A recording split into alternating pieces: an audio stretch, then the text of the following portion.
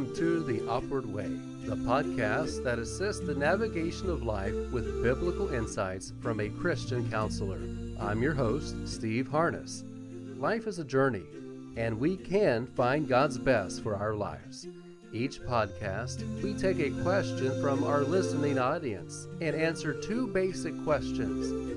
What does the Bible say about this? And what does this mean for me? Together, let's discover the upward way.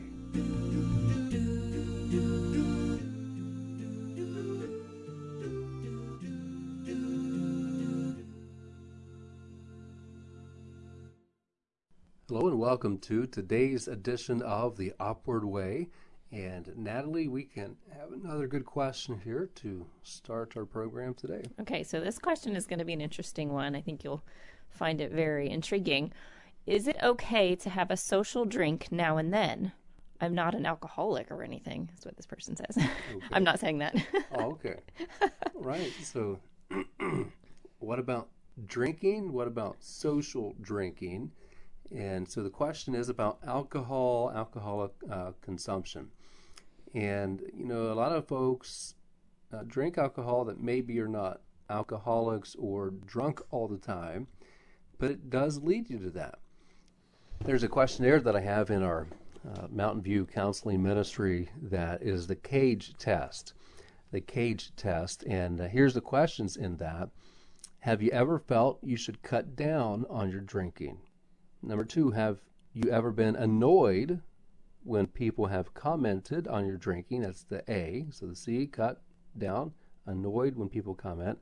The G, the G in CAGE would be, have you ever felt guilty or bad about your drinking? And then number 4 for the E, have you ever had an eye-opener first thing in the morning to steady your nerves or to get rid of the hangover? So drinking more than just during the day, but I need to get the day going with some to try to cope with the start of the day. So those are good questions. The CAGE test, is drinking a problem? I would say really any drinking is a problem, whether or not you would say you're an alcoholic or not, or answer to those questions that you would be. The Bible says so many times about how dangerous alcohol is.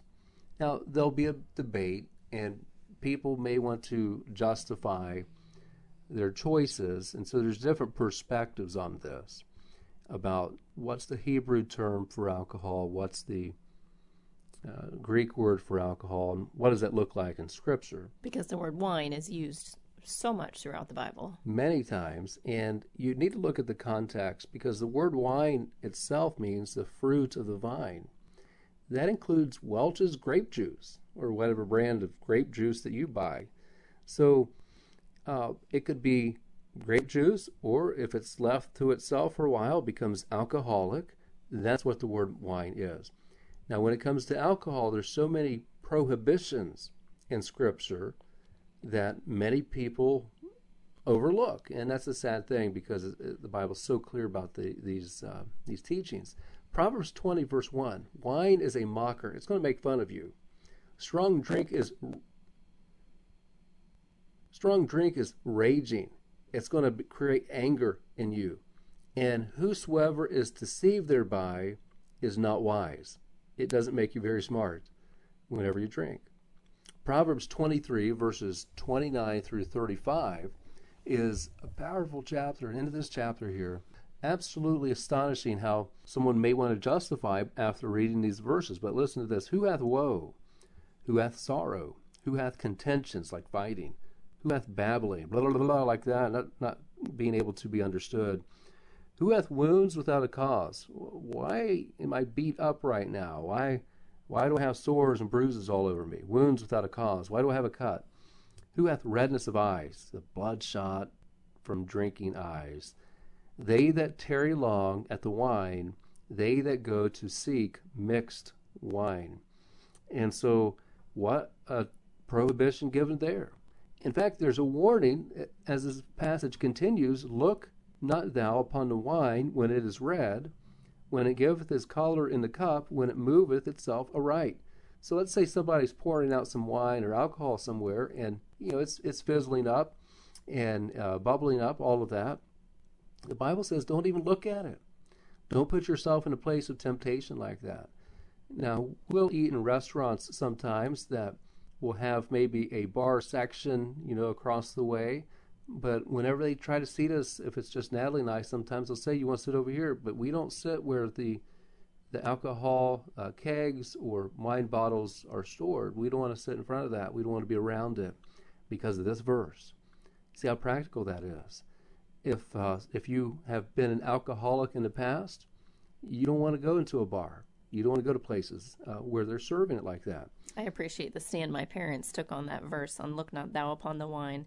I remember going to the grocery store, different places, and we couldn't go down those aisles. They'd be like, turn your head, kids.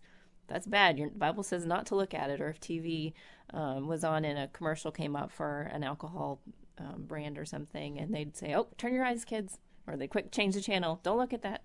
Right. Even if you're watching sports especially, you should have the remote control in your hand because every other commercial is going to be an alcohol commercial. And so be diligent about that. The verse continues, verse 32 of Proverbs 23. At the last, it biteth like a serpent and stingeth like an adder. Hey, I don't want no snake biting me, but that's what alcohol will do to you. Thine eyes shall behold strange women, people like a woman who does not belong to you. That's what it means. And thine heart shall utter perverse things. You'll say things that you'll regret later. Yea, thou shalt be as he that lieth down in the midst of the sea, or as he that lieth upon the top of a mast. A mast in the sea on a boat will shake back and forth and be wobbly. That's what that's talking about. They have stricken me, thou shalt say, and I was not sick. They have beaten me, and I felt it not. When shall I awake? I will seek it yet again. There's a description of someone who won't give up alcohol. They won't give it up at any cost. They feel beat up. They feel controlled by it. They don't understand why they have wounds and problems and are wobbly, and it's because of their love for alcohol. So the scripture gives us many, and there's other passages we could read as well about the prohibition of alcohol and how dangerous it really is. So can we really use it? What about Timothy? Whenever in 1 Timothy 5, verse 23, Paul told Timothy, drink no longer water, but use a little wine for thy stomach's sake and thine often infirmities. What kind of wine was that? Again, you got to look at the context and understand the history context as well. If he was in a location that didn't have clean drinking water, it'd be safer to squeeze some grapes and drink the blood of those grapes. That's the juice, grape juice, which the word wine simply means fruit of the vine.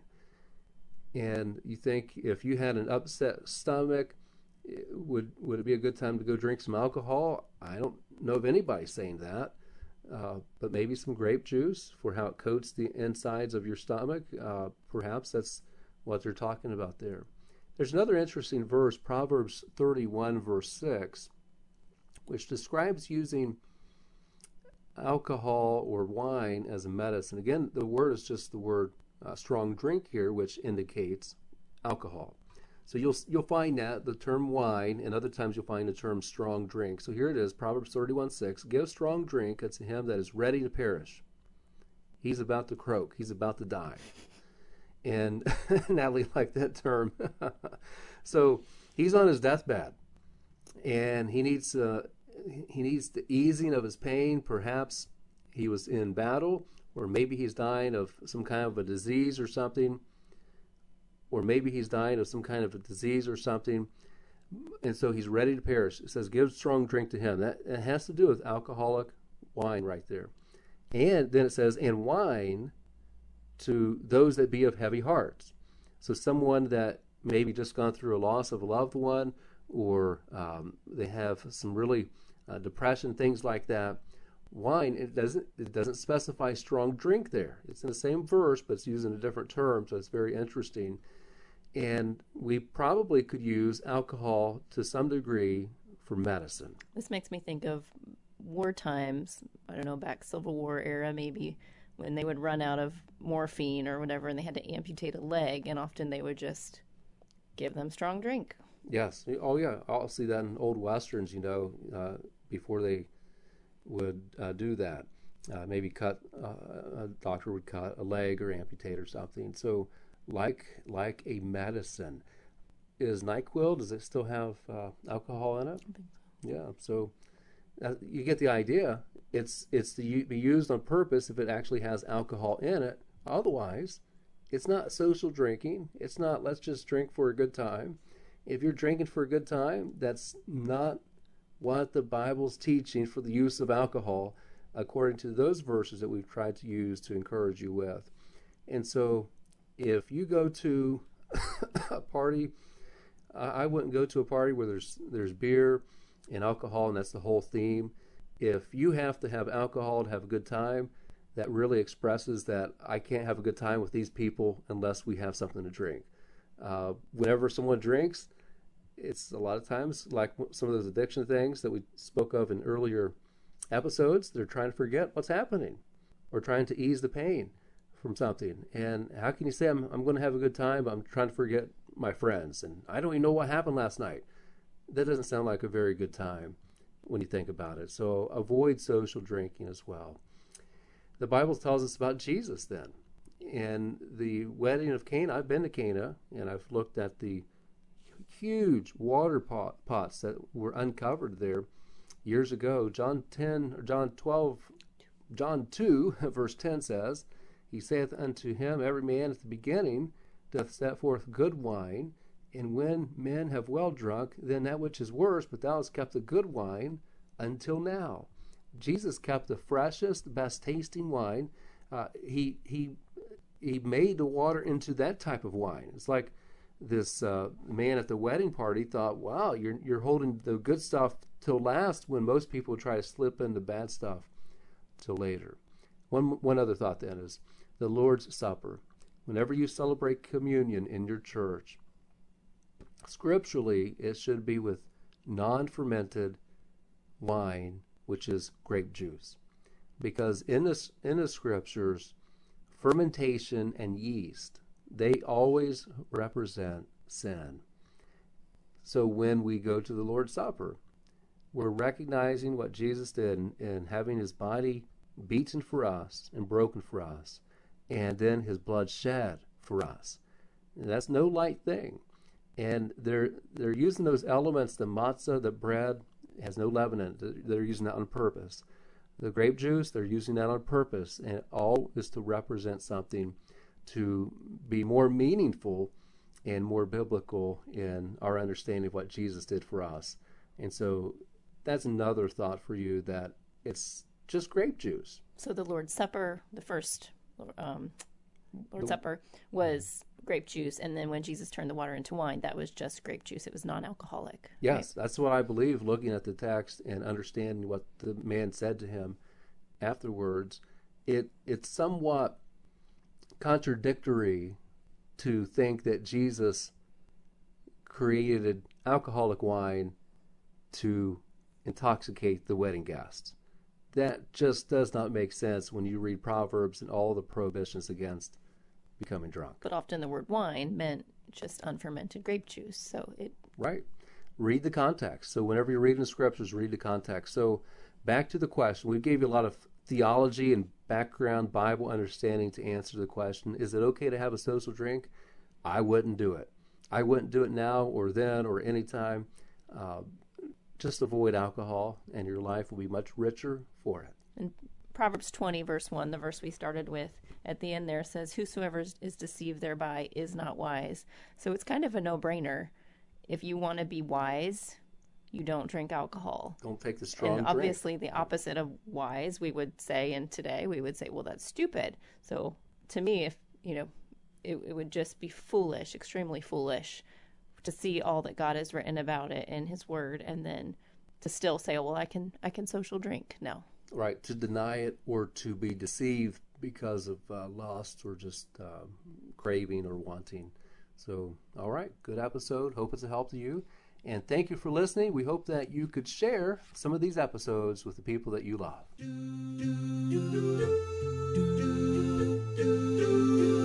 If today's episode has been a help to you, please give us a 5-star rating and post a positive review about the program. We would love to answer your questions too. Just go to wiltonbaptistchurch.com/radio. That's wiltonbaptistchurch.com/radio to submit your question. Thanks for listening today. Let's choose the upward way.